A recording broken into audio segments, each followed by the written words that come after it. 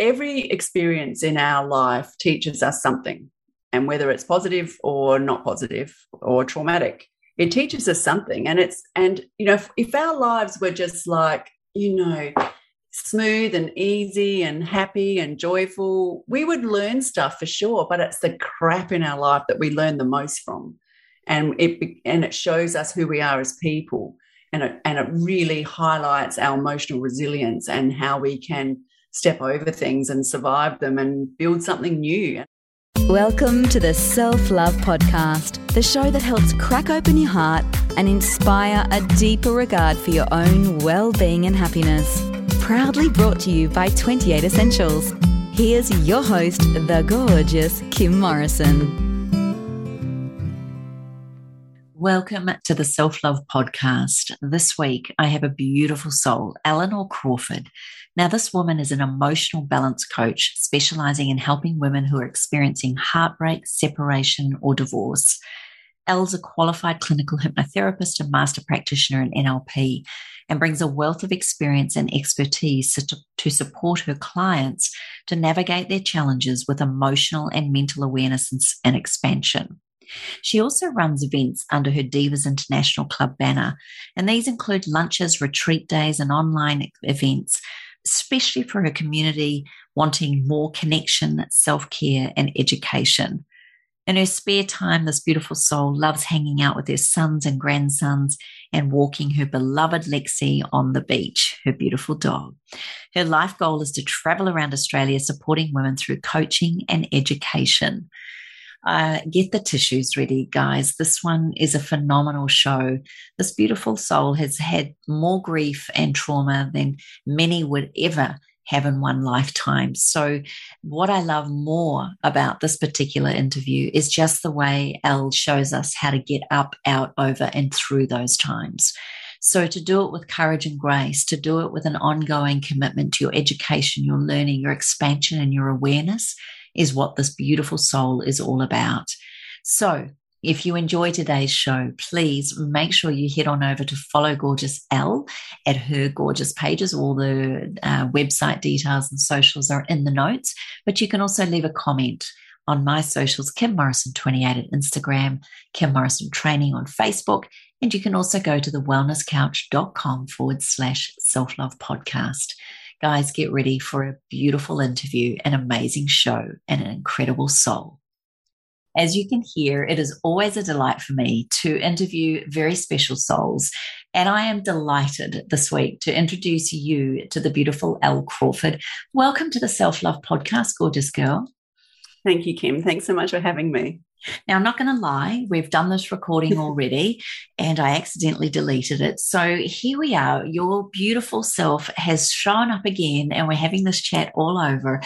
But there's something about that. There's something about being able to speak and rehearse and to actually look at life in the way that we try and do things the best that we can.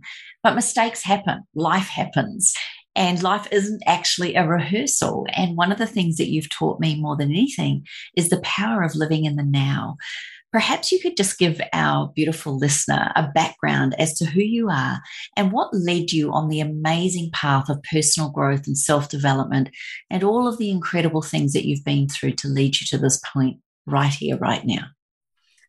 Okay, well, it's a long and twisty, windy journey, that's for sure. And it all started when I was 17, which seems like so long ago, almost 40 years. Goodness, that makes me feel very old. When I was 17, my parents' long-standing marriage, I'm the youngest of 7 kids, broke up, and my dad fell in love with someone else, and it really just sent me on a completely different path. I was, on my way to university, and I was doing all the things, and then I ended up running away because I had no capacity in how to deal with that. I didn't know how to deal with my own heartbreak. I didn't know how to deal with my mum's heartbreak. And instead of facing up or expressing and acknowledging my feelings, I ran away, which I don't coach. That's not how I coach my clients. But I was 17 and I was young and I was just broken. I was so devastated. My dad was like my hero, and suddenly he wasn't. And so it sent me running away to the country near Adelaide, and I married at 20, which was not my plan at all. But I thought marriage was actually a bit of a crock of shit, to be honest. When I was 15, 16, I thought it was unsustainable. But yeah, I ended up being married and had some kids, and then it all sort of went pear-shaped from there. When I was 24, my second child, my daughter Chloe, was born. And when she was 17 months old, she was diagnosed with a liver tumour that was, at the time she was 17 months, it was two and a half times my fist. So you can imagine the only real symptoms I had, that she wasn't 100% healthy. Like she was fine, but she was fine one minute and not great the next. Like it was all over the place. And she had a bit of a big belly, but because she was a toddler, that's pretty normal for toddlers to have a bit of a pot belly. And so that sort of started a complete few years of stress. And oh my God, she was just such a warrior. You can imagine the 17 months, suddenly you're having chemotherapy and radiotherapy and surgery, and she had no idea what was going on. And to watch her go through that was inspiring and heartbreaking, at the same time. So at one stage, Chloe was given, a very, very bad prognosis, and she was like our second child. My older son was already 5, so we decided to have another child. Our marriage was already pretty rocky. In fact, before Chloe was diagnosed, I decided to leave the marriage because I was very, very unhappy. I was living in country South Australia, and it was a very insular environment, very cliquey, and I just really didn't fit in, and I was missing my family, missing Adelaide. And I just really didn't, I really said yes to getting married because, I loved my husband, but I could have just loved him and been his girlfriend. I just thought that that's what you did. When someone asked you to get married, you said yes. And so when Chloe was around 2, they told us the prognosis was not wonderful. So we decided to have another child. And then I felt pregnant, and then Chloe had some experimental chemotherapy that actually really helped what was going on. And so then she was accepted for a liver transplant. So in August 1992, Chloe had a liver transplant, and I was 35 weeks pregnant with my next child, and that turned out to be my third child, a son, and he was born 6 weeks later. And so then we needed to stay. We were in Sydney. We needed to stay there for 3 months, and then we came home in a very happy family with a son, a healthy daughter, and then a newborn son as well. And we just got back into life, but really my heart was still telling me that I wasn't feeling fulfilled and happy. And so when my youngest son was 1, I decided to leave the marriage. And it was a really tough decision because my husband obviously didn't want that outcome, and I feel very, sad and heartbroken for him about that. But because we couldn't find a way to separate amicably, I ended up leaving the home and leaving my kids with him and taking a risk that over time they would be able to come back and live with me. And that took about 6 to 8 months, but eventually they came and they were living with me full time. I sort of knew my husband well enough to know that that this could happen, and I really had to just really pray and trust the universe that was what was going to happen. So then at 28, I found myself a single mum of 3 kids, and I was really quite happy. I was working and everything was going quite well. I dated and we were going fine. And then Chloe got unwell again. And there were times of ill health during that time, but when she was 12, we went for an appointment with her doctor, and he just wasn't really happy with her blood results. So he decided to admit her. It was in December. He decided to admit her and just to give her some antibiotics to rebalance her and send her off healthily. But that didn't happen. And she, that was around the 8th of December. And then we ended up in Sydney because they thought that they knew that she needed another liver transplant because her liver was failing. And what they found after many weeks of ill health was that she actually had bowel cancer. And so there was a massive fight to get her home because the prognosis was terminal. And so I really had to fight against lots of resistance to get her back to Adelaide. And then once she was back in Adelaide, to get her home. And I got her home for 36 hours before she passed away, which was 20 years last month on the 17th. So if losing a child doesn't change you, and if it's not the biggest emotional and personal development journey, I don't know what is. There's nothing really else, unless you lost multiple children, I suppose. But it is one of the biggest events that you can experience in your life, and it's completely unique to every different person. You know, I have people very close to me have also lost children, and it's completely different for them than it is for me.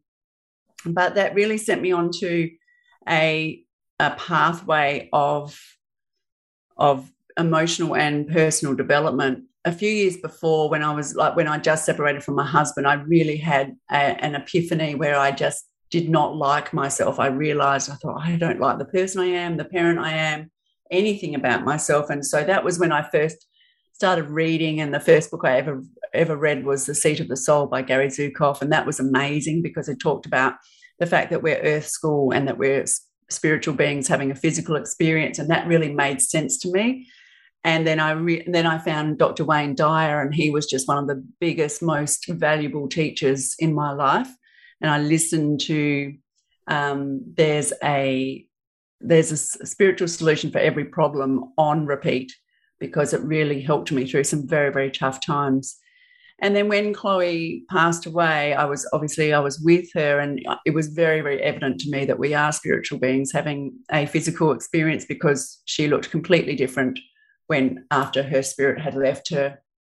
All that energy and all that fizz and all that personality had gone. Even though she was very, very, very ill, gravely ill, she still had that animation in her body. But once she passed away, that had gone. It was an empty vessel. And that really confirmed to me that this is my path, that we are spiritual beings. And so then I was grieving. You know, I was grieving, but I was also relieved of the care of a chronically ill child. So there was some time freedom that I had never, ever had.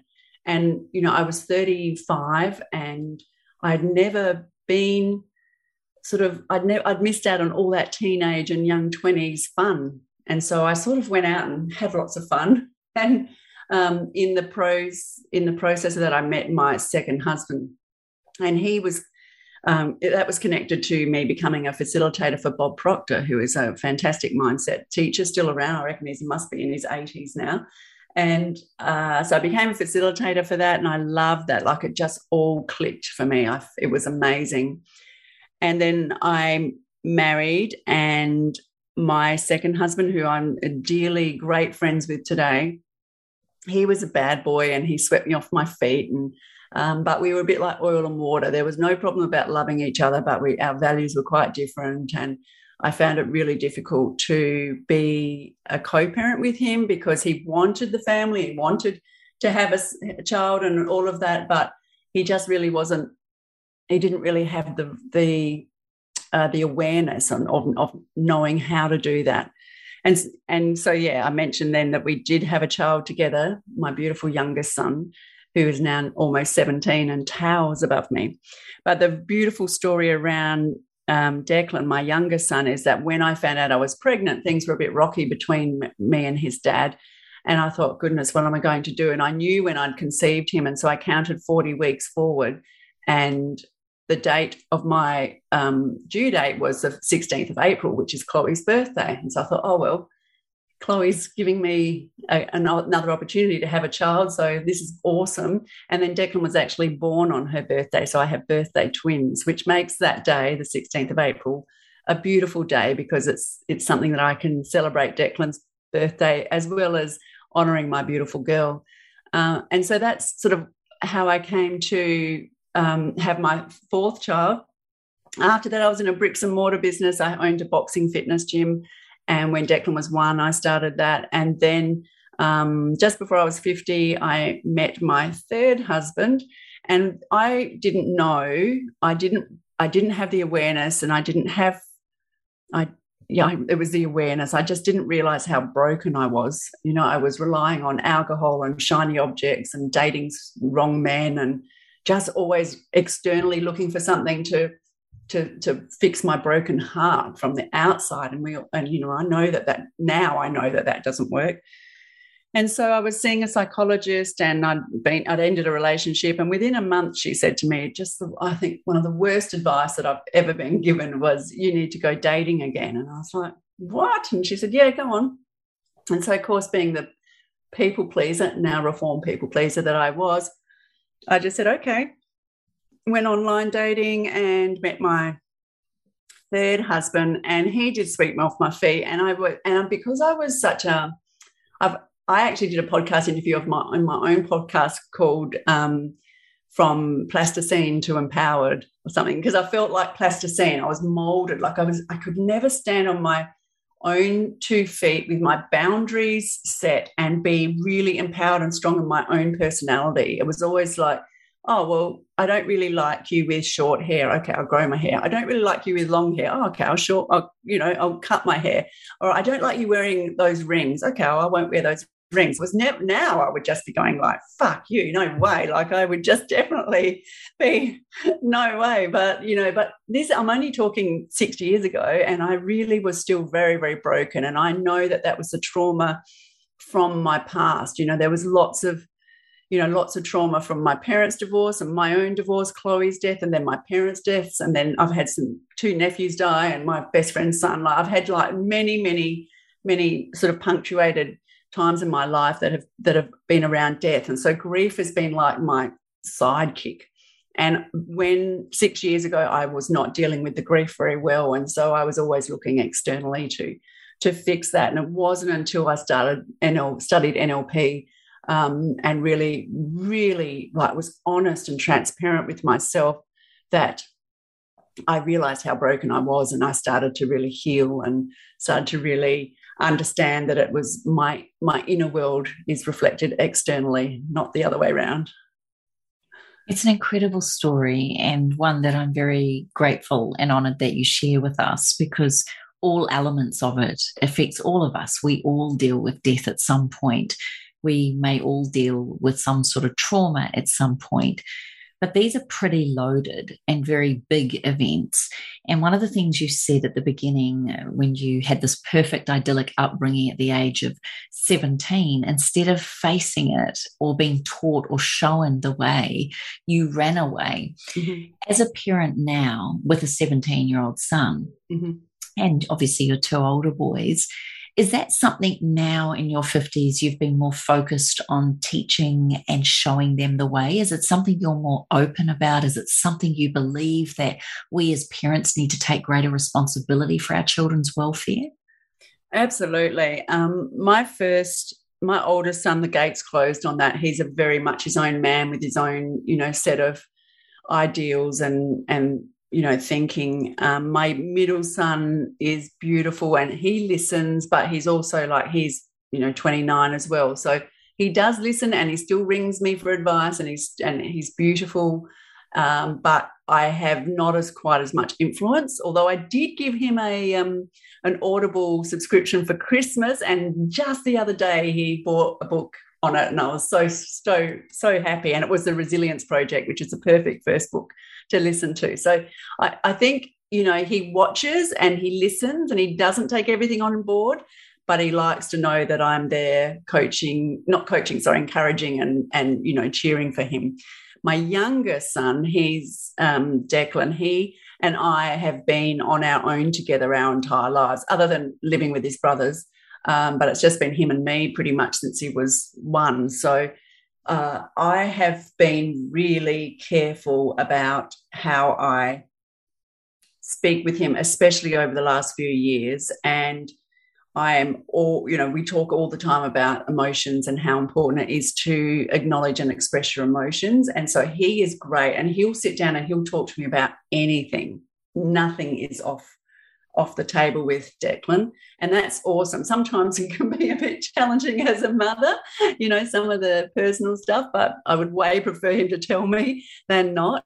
And so I think it's really important to show them the way that it's actually okay. And this last 6 weeks has been very, very challenging for me. It was Chloe's 20th anniversary. Christmas is tricky. It's another really strong anniversary in there as well, plus dealing with this property settlement stuff that I'm going through.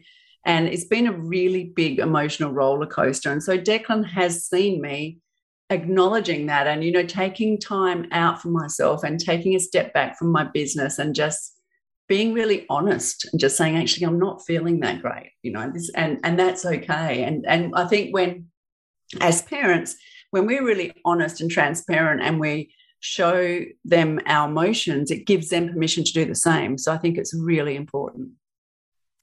One of the other things you talked about, or we were talking recently about, was that, and this is a hard one to say it, and I hope that anyone listening to this knows that I say it with love, but one thing you've always talked to me about in the past is that there is actually gifts in trauma. And I know we can't say that to somebody in the middle of heartache or in the throes of despair. That's the last thing you want to hear. But how would you articulate that to us, that there is always a gift in whatever you're going through? Well, I think the gift is actually in that awareness, like building that awareness in yourself, that whole growth factor of trauma, because every experience in our life teaches us something, and whether it's positive or not positive or traumatic, it teaches us something. And if our lives were just like, smooth and easy and happy and joyful, we would learn stuff for sure, but it's the crap in our life that we learn the most from, and it shows us who we are as people. And it really highlights our emotional resilience and how we can step over things and survive them and build something new. And I think that in the rawness of trauma, of course, it doesn't feel that way. It's in hindsight. It's like, okay, well, that happened. And from there, I learned this about myself and I learned that about other people as well. And I was able to put in some boundaries, and, I was really able to live and to experience and to come from that place of emotional resilience. So yeah, I totally agree, and I say this with absolute love too. If you're in the middle of a traumatic experience, or as I call life's shitstorms, then this is probably not something that you want to hear right now. But with time and with distance and with space, and you will know that there is a gift in it. It's just you got to look for it, and it'll come to you. How on earth do we progress through that then? And what is the pathway to finding the gift? Because some can find it quite quickly and some may never find it in their life. So how would you suggest, or what is your suggestion, apart from amazing books and journeys with people like Bob Proctor, Wayne Dyer, the books like, the Seed of the Soul, all of these things are amazing, but we have to be in the right space to want to learn, to read, and to listen to this. What's that little pathway? How do we get there? Is it through coaching? Is it through, I don't know, but you said alcohol and going out and partying didn't help. So give us the other way. Yeah, I think you have to want to, you have to want to be a better version of yourself. And I don't mean that as a, shiny tie bow around it version. I mean as a version that is deeper and has more awareness and is an expanded personality. Because our personal reality is a reflection of our personality. So whatever we are living and experiencing in our lives is a reflection of our inner world and how we think and feel and treat ourselves. We can't treat someone else differently to the way we treat ourselves. And as our beautiful teacher has said, Juliet, on many, many times, is how we do one thing is how we do everything. So if we treat ourselves disrespectfully, then we're going to treat other people that way as well. So I think awareness is the key. You really have to be aware of who you are as a person and be really honest. We're not saints and we're not perfect. And sometimes we screw up. But it's about being honest and about being really transparent with yourself, and then loving yourself anyway, because we're all just doing the best that we can with what we have and the resources that we know about. And life does not come with a handbook. So it's like, oh my God, we're having these things bombarded at us, and we're just sort of ducking and weaving and trying to keep our head above the water and trying to keep that joy and happiness. But it does take some real honesty and transparency with yourself.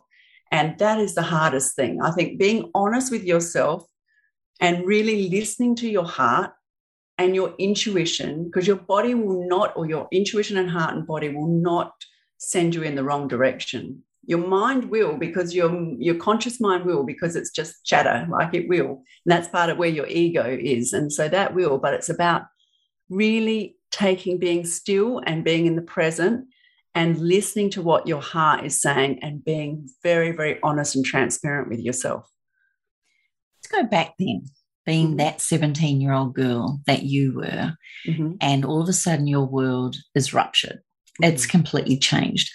What could have been done? And you and I both know that everything's perfect, so it's not about changing, and it was all ideal. And obviously you've learnt so much from that. But if you had that time over, if you could tell your parents how to do it differently, there'll be someone listening to this who could be going through a tough time or about to make a decision like this.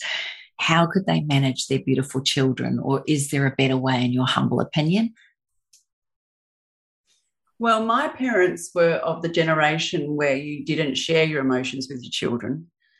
So, my mum and I guessed that my dad wasn't happy. I don't know how much he told her, but he definitely didn't tell me anything. So I think being open with your children and being really just being human, just if you're feeling sad or upset or pissed off or whatever it is, just actually tell them, because they are way smarter than we give them benefit of. And so, and especially younger kids, before they've had all the conditioning, they're really intuitive. So they're on your side, they're on your team. So just be really honest with them. The other thing that I wish I'd done differently, well, I don't wish I'd done it differently, because I ended up marrying and having 3 beautiful children to my first husband. So obviously that was meant to be. But when I told my dad that my first husband and I were moving in together, and by this stage my parents were divorced and he was remarried, he sent, at the time, which was my dad's MO, he would be fine, and then he'd send a letter, like a big long letter. And he sent me this letter, and I still remember sitting in the lounge room reading it with my mum, and I was so angry at him for judging or for having the opinion that this relationship wasn't right for me. And that's what he was essentially saying, was that, this is a phase, you'll grow out of it. You're going to outgrow him and all that stuff, which he was absolutely correct. But I wasn't taking advice from someone who just broke my heart.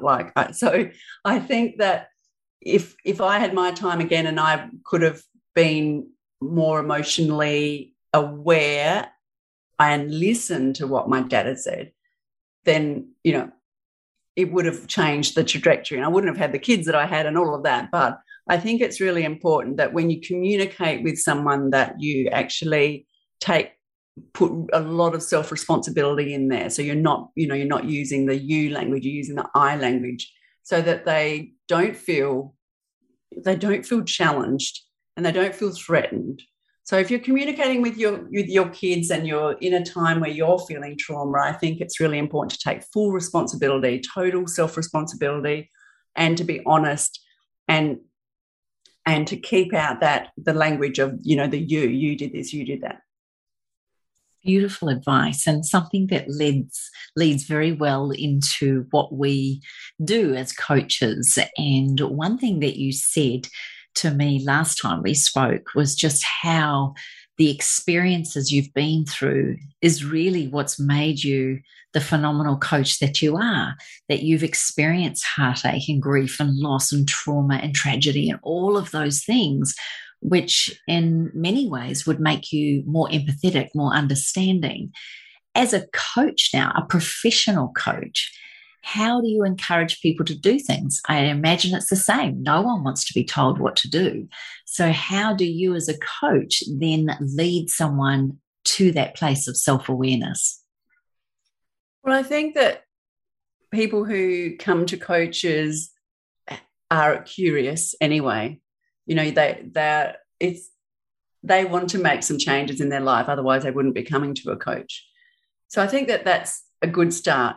And then it's just about going gently, and it's about just leading them with empathy, as you said, and compassion, and just letting them understand that, you know, they have complete power and control over their emotions. And I think that's the thing that people in the world, especially now, feel like and act like and experience themselves at the mercy of their emotions, rather than understanding that as the experiencer and observer of our lives, that we actually are the creator as well. So every event is neutral because we're meaning-making machines. So every event that happens in our life is neutral until we put meaning on it.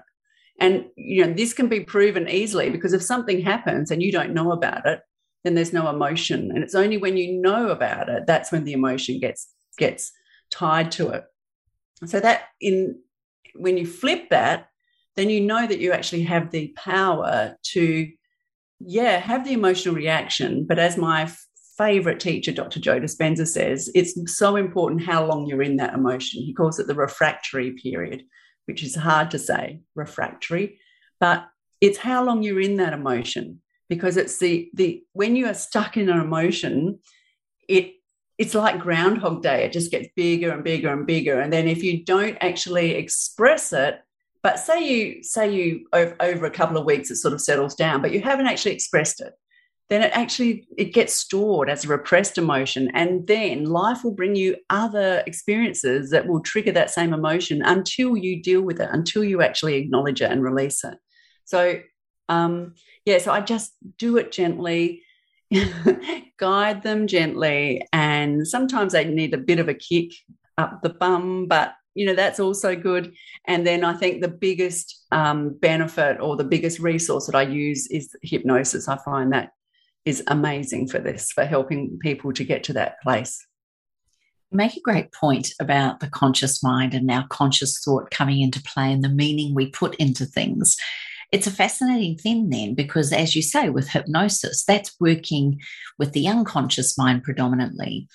And what I love with the teachings that we've both had is that our job as hypnotists isn't to hypnotize anybody, but more importantly, unhypnotize them. Yes. Could you explain that to us and how that is such a big part in the work that you do with the unconscious mind? Yeah, absolutely. Well, we rely solely on our unconscious mind until we're 7, and that's when our critical faculty or our analytical mind steps in. So this is why you see, you know, kids having tantrums, because they don't have any way of reasoning or you know, seeing the logic. They just are all feeling. You know, they don't make any meanings of it. They're just feeling beings.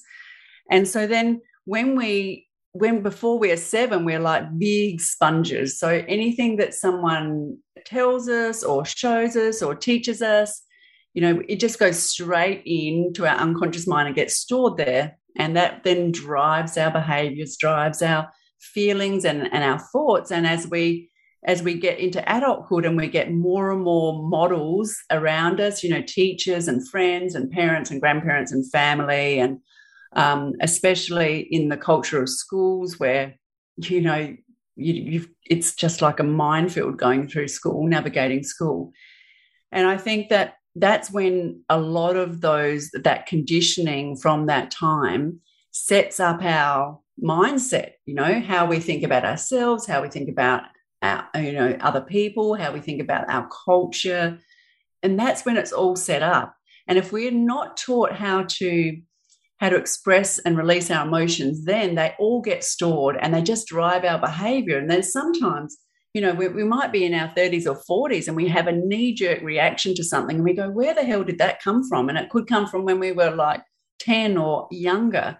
And it's because it's all stored in our unconscious mind. So it's really important that we know that that's how we work, that our mind is like 95% unconscious and 5% conscious, and all the thinking stuff that I think most people think that their conscious mind is like the boss, but it actually isn't. You know, our unconscious mind is the boss. It drives our body. It, you know, it heals us. It makes sure that our heart beats. It makes sure that we breathe. It has such a massive, it's like the control room of our whole life. And so when you know that, it just gives you a completely different perspective on life, because you go, oh, okay, that's why that happened. And then as a hypnotist, we can actually help our clients to release those long held on, you know, repressed emotions that will then change their future path.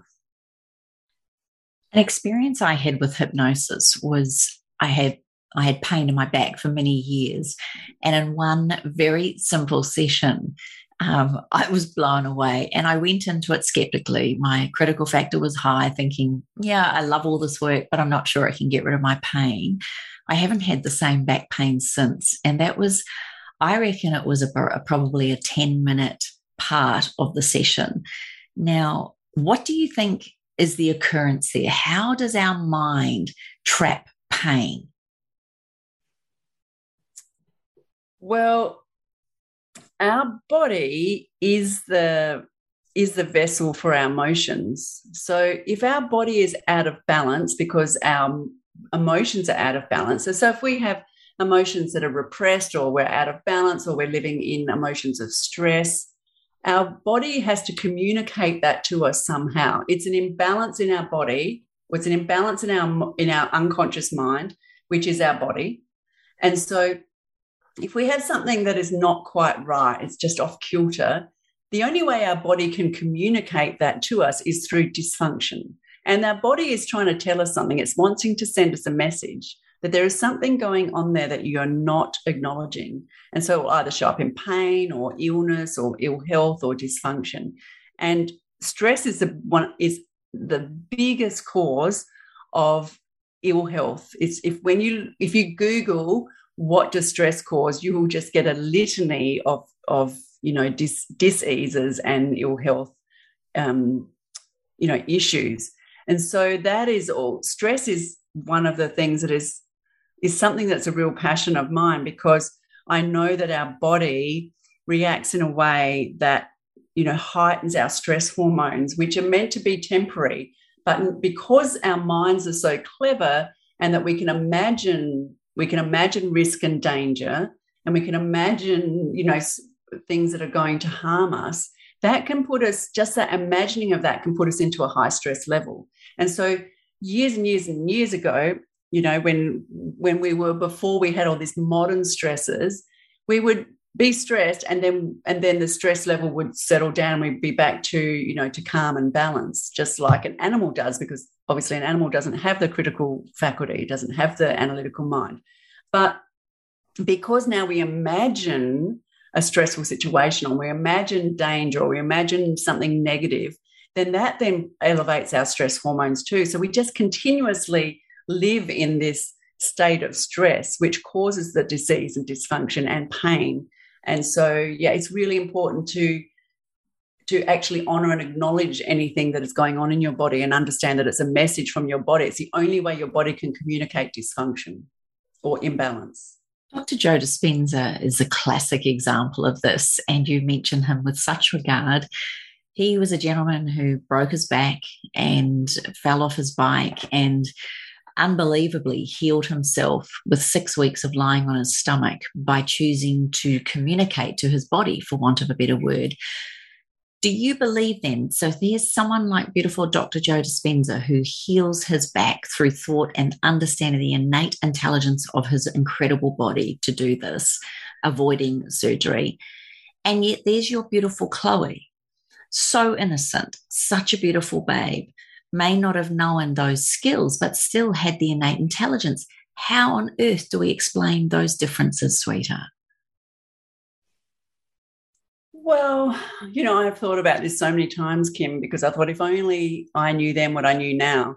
But I'm not sure that anyone knew then what we know now. You know, this whole science, the quantum field, the quantum science, you know, knowing that your body has an innate intelligence at a cellular level, and that you can actually you can actually communicate with it to heal yourself, has really only come to the forefront, fairly recently, as far as when you think about science. And I still think that I believe that we're all one. So I believe that we are, as I said before, spiritual beings having a physical experience, but we all come from the same source. So I am you and you and I, and so I am Chloe and Chloe is me. And I still think that there was some emotions that I was repressing. This is just my theory on it, that there was emotions that I was repressing that Chloe actually also was experiencing, and then that came out as dysfunction in her body. Now, it also could be environmental as well. Like, we'll never know, because it was, she died 20 years ago, but she was diagnosed in 1990. So that's 32 years ago. So a long, long time. But I just know that,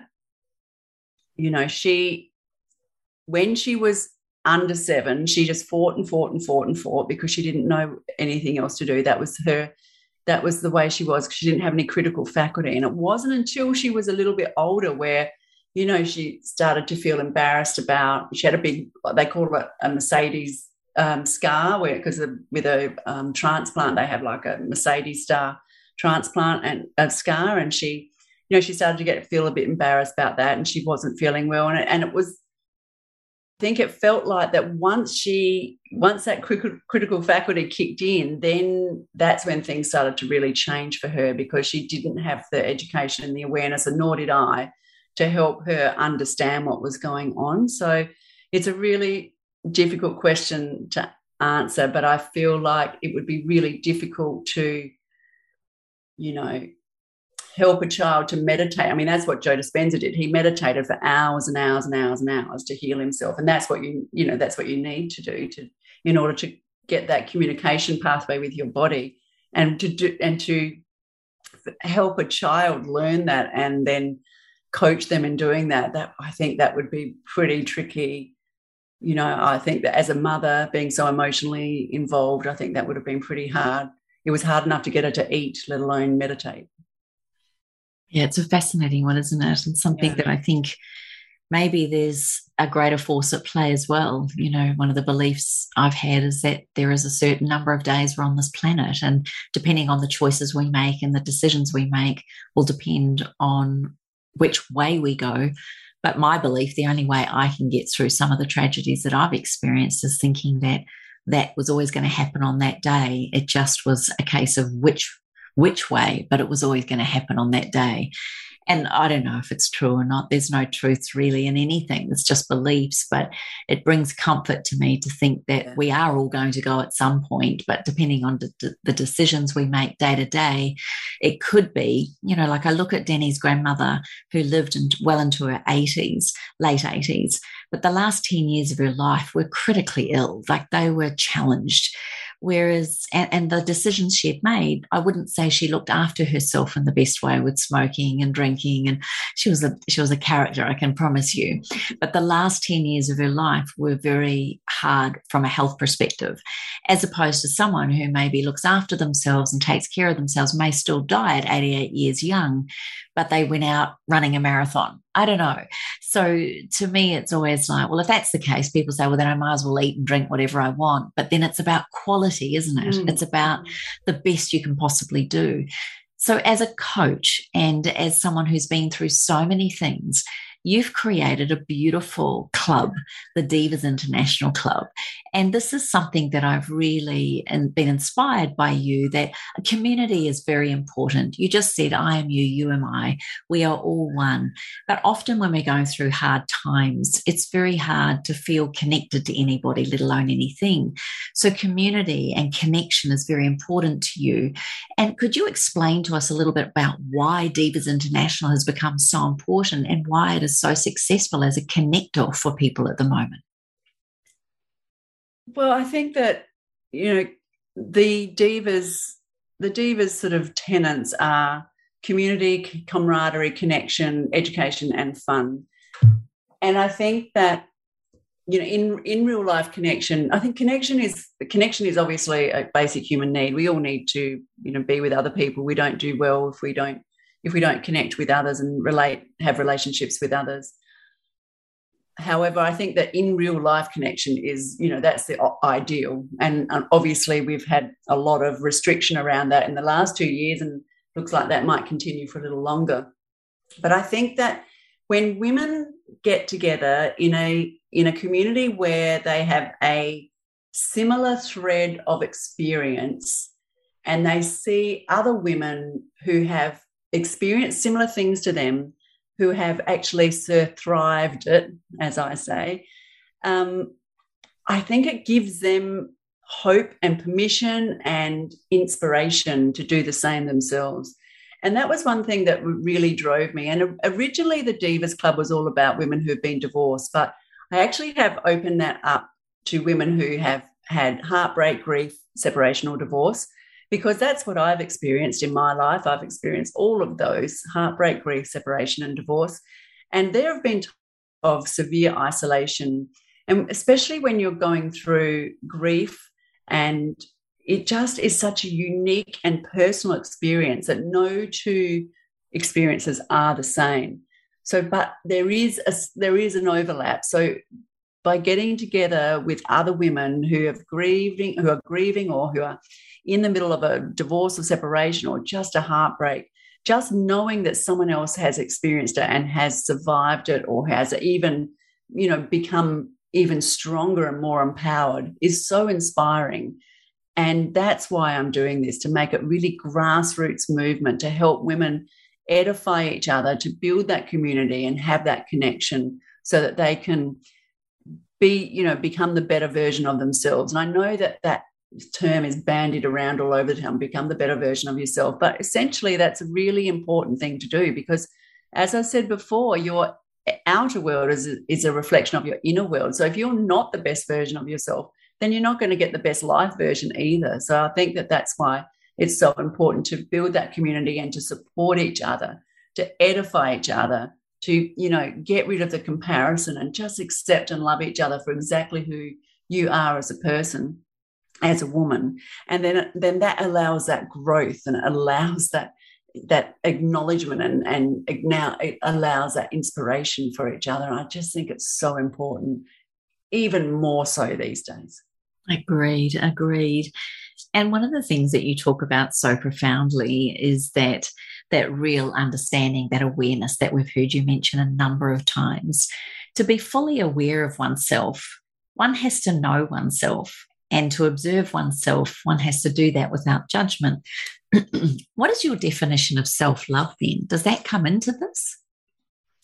Oh, self-love for sure. I mean, I think self-love is like the umbrella of several different things, like self-care, self-compassion, self-acceptance, also boundaries, having that self-responsibility, but also setting boundaries so that you are not being walked over or not. I call it your magic hoop that you stand in, which is, you stand in your magic hoop with your boundaries, and with all your values and your beliefs and what you feel really, strongly about is in your hoop. You've got this boundary of this magic hoop. And then if someone else is standing in their hoop, but their values and their beliefs and, the way that they feel doesn't align with you at all, then you keep your boundary, your hoop up. But if it does align with you, then you might, like, in the old maths where you have a subset, the hoops might just overlap a bit, and there's something that's common there. So I think that self-love, it's really important to have boundaries to so that you can look after yourself and then have self-acceptance. We're just so caught up in the physicality of ourselves, and that's like a grain of sand in the desert compared to who we are, the essence of ourselves. So it's about accepting what we can. If we don't like it and we can change it. But if you're just happy with the way you are from a physical point of view, then just accept it and just love your body for the vehicle that it is for your life, and just look after it, like nourish your body, with good nutrition, lots of water, rest and sleep, sunshine, getting out in nature, all the beautiful things. And that is all part of self-love. All those bricks build up your self-love temple. It's incredible, actually, in this whole pandemic in the last 2 years, and as you say, maybe continuing, we never, and I can honestly say this, I've never heard anyone say, in order to support your health, your mental health, your well-being, that beautiful vessel, our bodies, all of that, I've never heard someone say, love your body, nourish your body, drink plenty of water, rest, sleep, get into sunshine and have nature so that your immune system can tolerate any virus or anything that comes your way. I'm flabbergasted that here we are, nearly every person I have on the Self-Love podcast says that these are the most important things, yet it's not reported as important. Well, our leadership isn't telling us that, are they? You know, we're not being encouraged to do that. I mean, there are small pockets who are, but even pre-pandemic, you know, if something ails you, you go to the doctor. Whereas, you know, hundreds of years ago, remedies were from nature, and that's where all the good stuff is. You know, the pharmaceutical stuff are toxins. You know, so the less we can put toxins in our body, the better. And so, you know, for me, it's always let's try something natural first. Yeah. And as we know, there's emergency medicine. And I'm sure, as you said, that drug that for Chloe gave her a lease of life for another number of years. So it's never about knocking medicine, but I am flabbergasted at how much better we all feel when we do those things that you suggest. And I love those rituals. Is there any message that you would give to the Self-Love podcast listener on your beautiful, I guess if you could say it, what is your number one message? What is the number one thing that you really would love to encourage people to think, feel, and see for themselves? You talked earlier about something, the days of living giving you comfort, and what has always given me comfort since Chloe passed away, and I read it previous to her passing away, but it really helped me, was that it's a perfectly ordered world. And that has been repeated to me more recently in this way, is that if something has happened, it's perfect because it happened the way that it happened. So I just think being present and living in the now and not being, you know, not romancing the future, like in a negative way, especially for anxiety or worry, and not being hooked into the emotions of the past, and just know that all the power and all the empowerment and is right in the now, like right now in this instant, it is all that matters, and that is all that we can control and influence. So I think that being present and giving yourself time to just be without any distractions, just you and your mind and your heart, is really very, very powerful. And meditation, and I know that meditation, you know, has this, can be quite confronting, that you might have to, you know, sit on a hard floor and, you know, wrap yourself in orange robes and be a real monk. But you can meditate anywhere. You know, I know that Dr. Wayne Dyer used to meditate at the red traffic lights, and he would joke, because he was such a funny guy, and he would joke that, oh, you know, the guy behind me always tells me when it's time to end my meditation. And so, like, he would, you know, meditate for 3-minute stints. And I've been really trying to practice that, just bring myself back to now. I don't know what's happening in the future. I don't know if it's true. I don't have any idea. I'm just guessing what's happening in the future. And the stuff in the past, I'm not going to be held back by that, like an anchor. So just try and be really present and be in the now, and just realize that everything happens in a perfect order. Even though it may not feel like it in the moment, exactly, there is always something to take from it. Sweetheart, if someone wanted to work with you or be a part of the Divas International Club or get some beautiful coaching with you, where could we find you? Well, on my website, which is eleanorcrawford.com. Can you just spell that for us? Sure. It's EleanorCrawford. So eleanorcrawford.com. I hang out on Instagram a lot at Eleanor Crawford Coaching, and I also have the Divas Club International, which is the Divas Club International, on Instagram as well. So that's where my events and sort of coaching is. But I love coaching one-on-one. I find that so rewarding and seeing my clients make wholesale changes in their life is just amazing. I just love seeing it for them. It's not about how it makes me feel, it's about how they feel. They just make these massive, adjustments in their life that make them feel so much better about themselves and their lives. And that's the whole reason we do it, isn't it? To help others, to be of service. And that choice that we help people to see, although I love the gifts in which you allow people to see things from a different viewpoint, to become the observer, to become more aware and more connected and truthful and honest and authentic, as you say. Beautiful girl. We love quotes. You and I, we enjoy sharing quotes. So is there a particular quote that you would love to share with the Self-Love Podcast listener?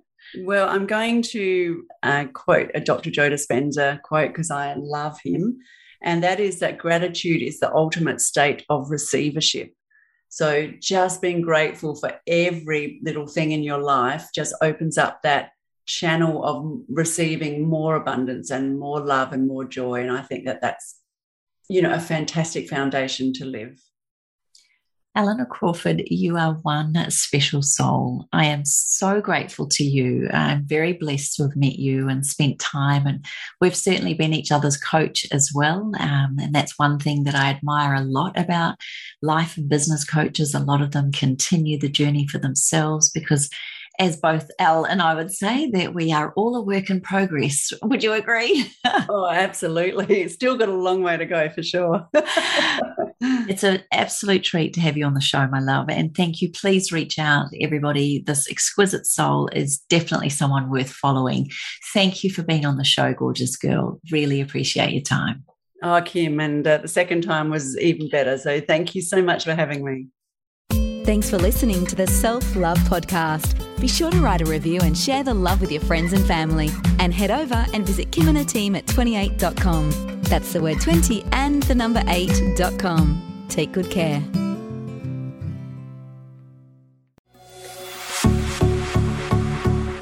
This has been a production of TheWellnessCouch.com. Check us out on Facebook and join in the conversation on Facebook.com/The Wellness Couch. Subscribe to each show on iTunes and check us out on Twitter. The Wellness Couch, streaming wellness into your lives. Whilst the Wellness Couch presenter endeavor to provide accurate and helpful information to their listeners, these podcasts cannot take into account individual circumstances and are not intended to be a substitute for health and medical advice from a qualified health professional. You should always seek the advice of a qualified health professional before acting on any of the information provided by any of the Wellness Couch podcasts.